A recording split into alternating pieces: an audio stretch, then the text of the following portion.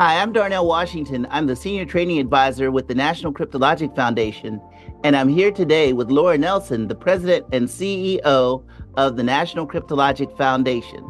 Laura, how are you doing today? I am doing just great. Well, there's this thing that we usually start with, which is called the Fast Five, just a quick way that we can maybe get to know you a little bit and let the audience get to know you. Well, the first one that we have is of the open source tools and free applications that are available in the market. What do you think are the ones that you believe are the most valuable? Well, for me personally, it's photos. I love the fact that I can use my phone to take photos of family, pictures of scenery, dogs, whatever, but also that I can share them amongst all of our family. And but I keep it to trusted people. I only share with people I know. I don't share them publicly, or if I do share it, it's very select few. Well, we're with the Cryptologic Foundation. In going along with your data and keeping things to yourself, what kind of things like with friends and family, like on a friend's device, what kind of a setting or what kind of application would you tell them to either make sure it's turned on or turned off? Well, we can start with AirDrop. AirDrop's really convenient, right? So it's a great way to share information and photos. But if you leave it on all the time, that means somebody else is going to share. You're going to share that information with somebody else. So I would say turn off AirDrop. Mm-hmm. Turn it on when you need it, but for the most part, leave it off.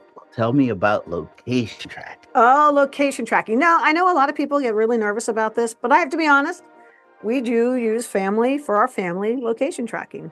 It's really important for me to know, where are my kids? They're adults, but we all share with each other. And more than that, it's for my elderly parents, knowing, if they're out and about, where they are, if I can, find them. So you can have location services, but only share it for those instances where you really need it and with people you do trust. Got it. So what about the things as far as like applications that you think that people shouldn't have installed on their computers? Oh, it's always a favorite. You probably hear it all the time, TikTok. Why TikTok? That used to be one of my favorites too. I know. And I know TikTok's really popular, but it's owned and operated by the Chinese government. And, you're on TikTok and they're tracking you. They're knowing what you're up to.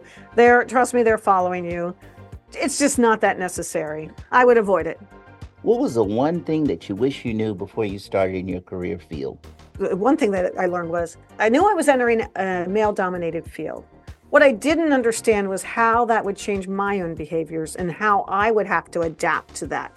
And for me and for many women, it's about finding your voice when you're working with, a lot of men who want to voice their opinion. You can't be shy and retiring and sit back in the corner and think that they know best, because sometimes you have more to share and know more about what we're talking about than they do. And you got to be able to stand up and say what you put your input into the conversation. And the other thing I would add to that, though, if there was one more thing I could add about important things you learn, is about having a mentor. Yes. Mentors are really important and really can provide you with some guidance and some balance. If you have, it can't just be somebody who's in your chain of command wherever you work, but have somebody you can talk, bounce options off of them, maybe help connect you with the right people. So that's the other part that's really important. And I wish I would have known that earlier. But now that you have achieved your position, then what's the most valuable skill that you learned by being involved in technology? So I have to say, you're going to laugh about this. I have a degree in electrical engineering. I took all the hard courses. I took all the engineering courses. I had to do all that. But the one thing I use every single day of my life is that typing course I took in high school. Learning how to actually use a keyboard properly. And why is that so important? Because it made me it made me able to code faster, able to write faster, able to do everything at speed. So I know it's a silly thing, but that's just a fundamental skill that I thought was important. I think the other skill that I learned, got a technical degree learning. I took a technical writing course in college, and that was incredibly valuable. Taught me how to be succinct in my writing, told me what words to use and words to not use to describe, whatever it is your topic is. So I think that technical writing course was, incredibly helpful. And technical writing is a whole different language style than someone who's trying to write a script for a play or an Correct. essay write a or book. anything like that. Yes. Well, now that we finished the Fast Five, right? Yes. So the first thing I wanted to know is, from your perspective of the National Cryptologic Foundation, what does data privacy mean? And what are the resources that the National Cryptologic Foundation provides? So we talk a lot about data care. Okay. Data care is something where when we think about, you have your health care. Well, how do you take care of your data? And your data is things that are important to you, whether it's about your personal information or just other things that you want to keep private. So you have to really think about how you operate in a secure online environment, how you can protect that data so that it's safe, right? I want to know my health, I want to go to the doctor, know I'm healthy and everything's safe, but I also want to know my data is out there and it's allowed to be out there, but it's also very well protected. Right. So that to me is really critical. We know that there's a lot of laws and regulations out there, but I think the one thing that a lot of people are thinking about now is that we all have to take more accountability for our own data privacy and not just to put our information out there everywhere, That is correct. Well, you are responsible for your data.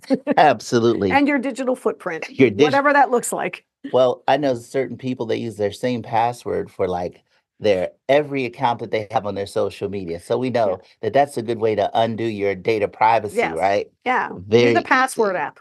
That's one way to do it. That's right. Well, I wanted to go back to the point where you were talking about mentorship. Yes. And, I think that that's very, very important to me as well. But can you share with us the importance of having a mentor and what those benefits are and how that's helped you and provided to your development? Yeah. So, early in my career, I didn't have a mentor. And I was working for somebody who said, you need to find somebody to do this for you. You need to have somebody in your career. And I said, well, I have criteria for my mentor. I want my mentor to be a woman. I wanted to be a woman with kids, raising a family, and have work-life balance. So he sought out to see if he could find that person. We found somebody, and she quit retired shortly after that. I don't think it was because of me, but she retired shortly after that. Mm-hmm. So that was a complete failure on finding a mentor. So I ended up finding one on my own just because I was working on a project. And I worked with somebody, Ron Moultrie, who is now the Undersecretary of Defense for Intelligence and Security. That's a mouthful. It is a mouthful. But I started working with him, and then without ever asking him to be my mentor, he kind of became my mentor just because along the path, he encouraged me to do it, take a job down at the CIA. He asked me, and it took a lot of encouragement because that's a long drive to the CIA. So he started finding opportunities for me to do some fun and exciting jobs. But also, even though, when I wasn't necessarily working with him, I could go back to him and say, hey, I'm thinking I need a change, or what do you think about this? What are your thoughts on going this direction? And he's been there for me all along. And so having somebody not like me, and he wasn't under any of those criteria that I'd set for myself. So not like me, but we became friends. And to this day, I mean, I still reach out to him, and I still consider him to be my mentor, even though, I'm long in my career. Well, no, I think that as far as with people and mentors, they can come in, like you said before, all weight, shapes, colors, and sizes, and might not even be the person that you intended to be originally. Right. But it all works out. So as far as the value that your mentor instilled in you, what was the highest quality or the character trait that their mentor emphasized for you? I think he, above everything, emphasized integrity. There may be situations where you have decisions to make. You can take the easy path, or you can take the right path. And it was always about taking the right path. And sometimes that's not always beneficial wouldn't always be beneficial to myself, but doing what's right and doing what's right for your people that are working in your staff, that you have to be able to always have that level of integrity so that people respect that. So you have to get the respect, not only of the people in your staff, but also your peers. Mm-hmm. And having that respect goes such a long way in success and being successful. Establishing and building trust. I think that's a good part of what the integrity process is also. Absolutely. Okay, so now let's go back to the point about your position in your role here at the National Cryptologic Foundation, what are the initiatives and the projects that you're most excited to what really gets your blood flowing, you know? And how do you envision these initiatives will make an impact on the community? So we have four main mission areas that we talk about: educate, engage, develop, commemorate. I'll kind of talk a little bit about each one. So under educate, we have a podcast series. Maybe it's this one. This is one of Our many. our Cyber Chats podcast There'll be many series. more to come as well. And that's something that I think we're really excited about because we can reach youth across the nation. It's a very easy way to do that. You know, you don't have to be present in their physical school, but this just gives us the opportunity to bring in, experts, young and old, into to get the message out about, the cryptologic career field, about cybersecurity. So that's number one. Number two, and this would be under educate and development, we are developing a course on cybersecurity through the lens of cryptology.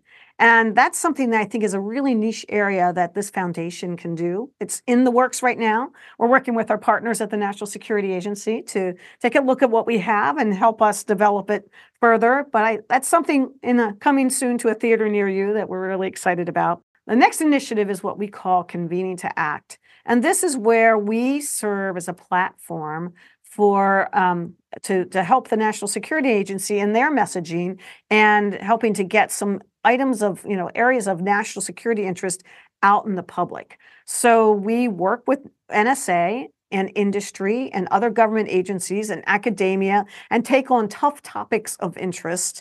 I guess one that we're working right now is on quantum resistant cryptography. We are having our second in a series next month. And so this is something that is new for us, but I think can really spread the word about what these areas of national security interest are. And then finally, it's supporting the heritage of the Cryptologic mission, whether it's supporting the museum or celebrating our Cryptologic heroes. That's the other part that we're excited about.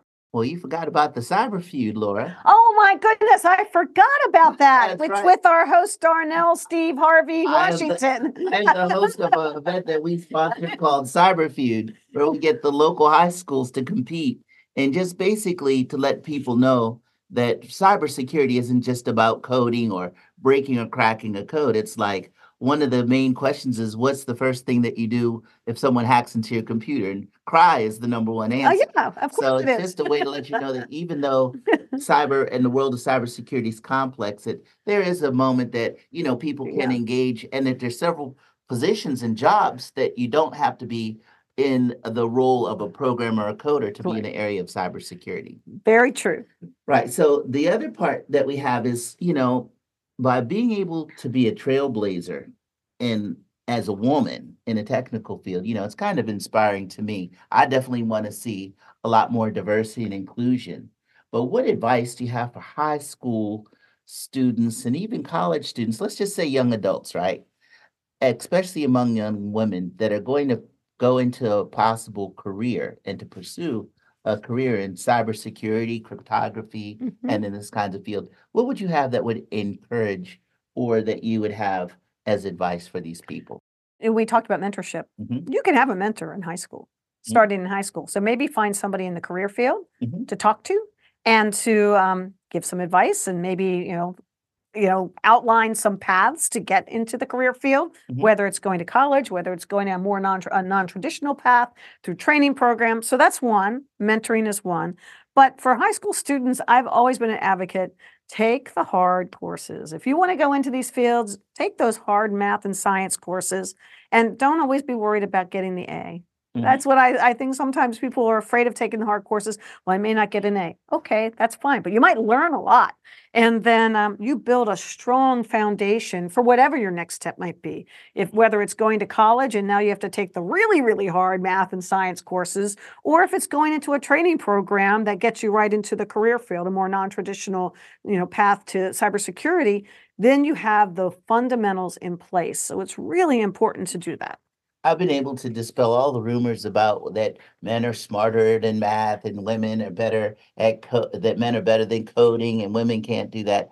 I've seen just the diversity of women who've been in the technical field that have been very, very proficient.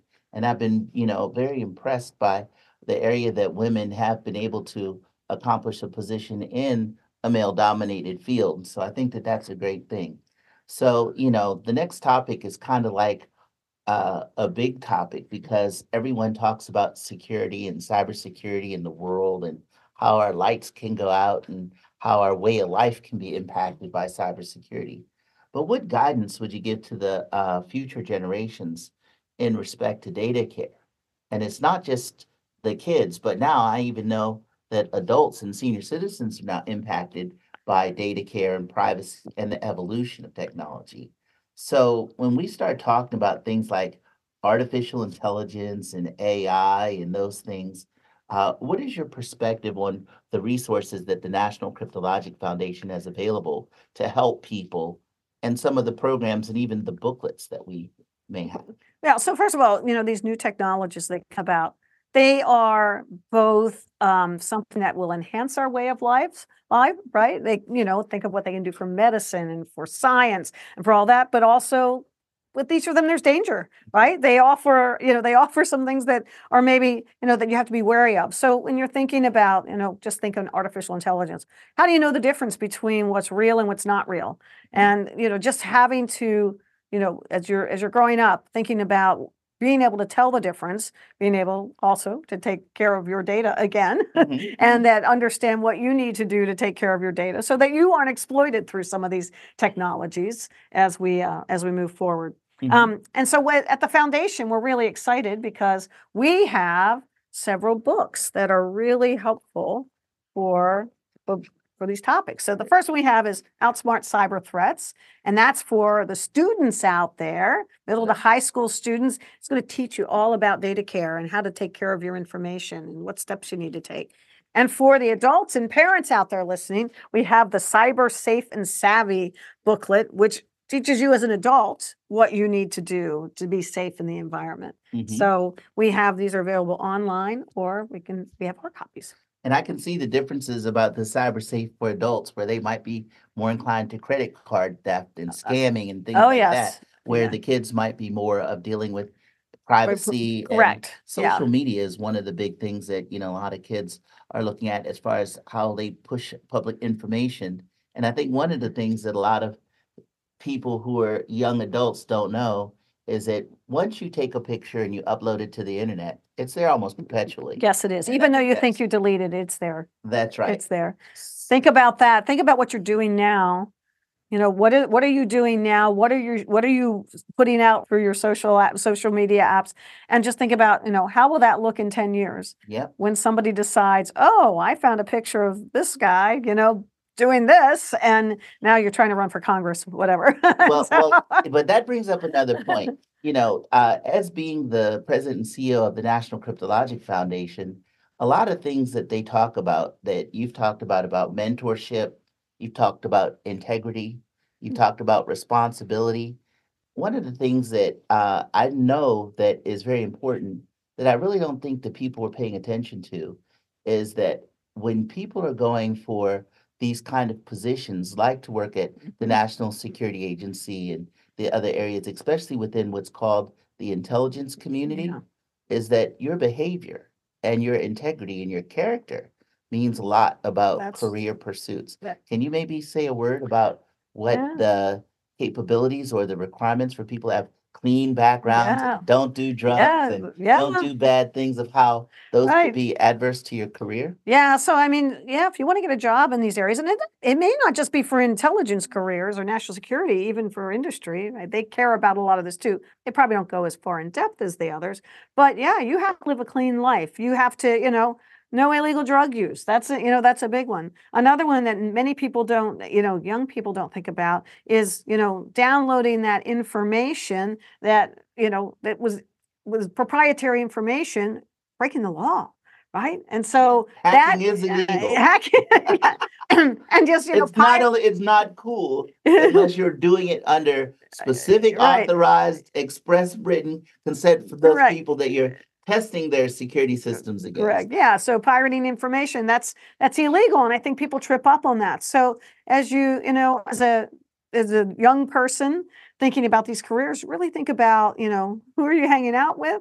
What are you doing? What are you doing on the weekends? What are you doing, after hours? Just think about, what's the life you want? What's the life you're leading now? And what do you want that to look like in the future? Mm-hmm. And one can really have an impact on the other. Yeah, and I think that maybe, do you have any other comments? One of the things that maybe I'd like to think about is they used to talk about bootlegging software and all of these things. I think that understanding and the mission of being able to be cyber safe is also to protect your own intellectual property.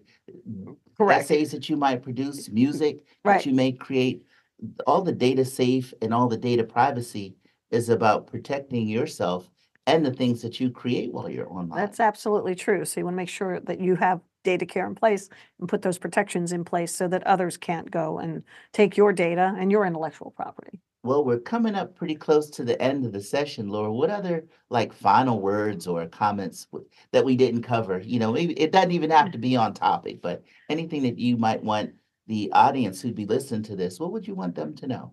Well, there are hundreds of thousands of jobs in cybersecurity alone.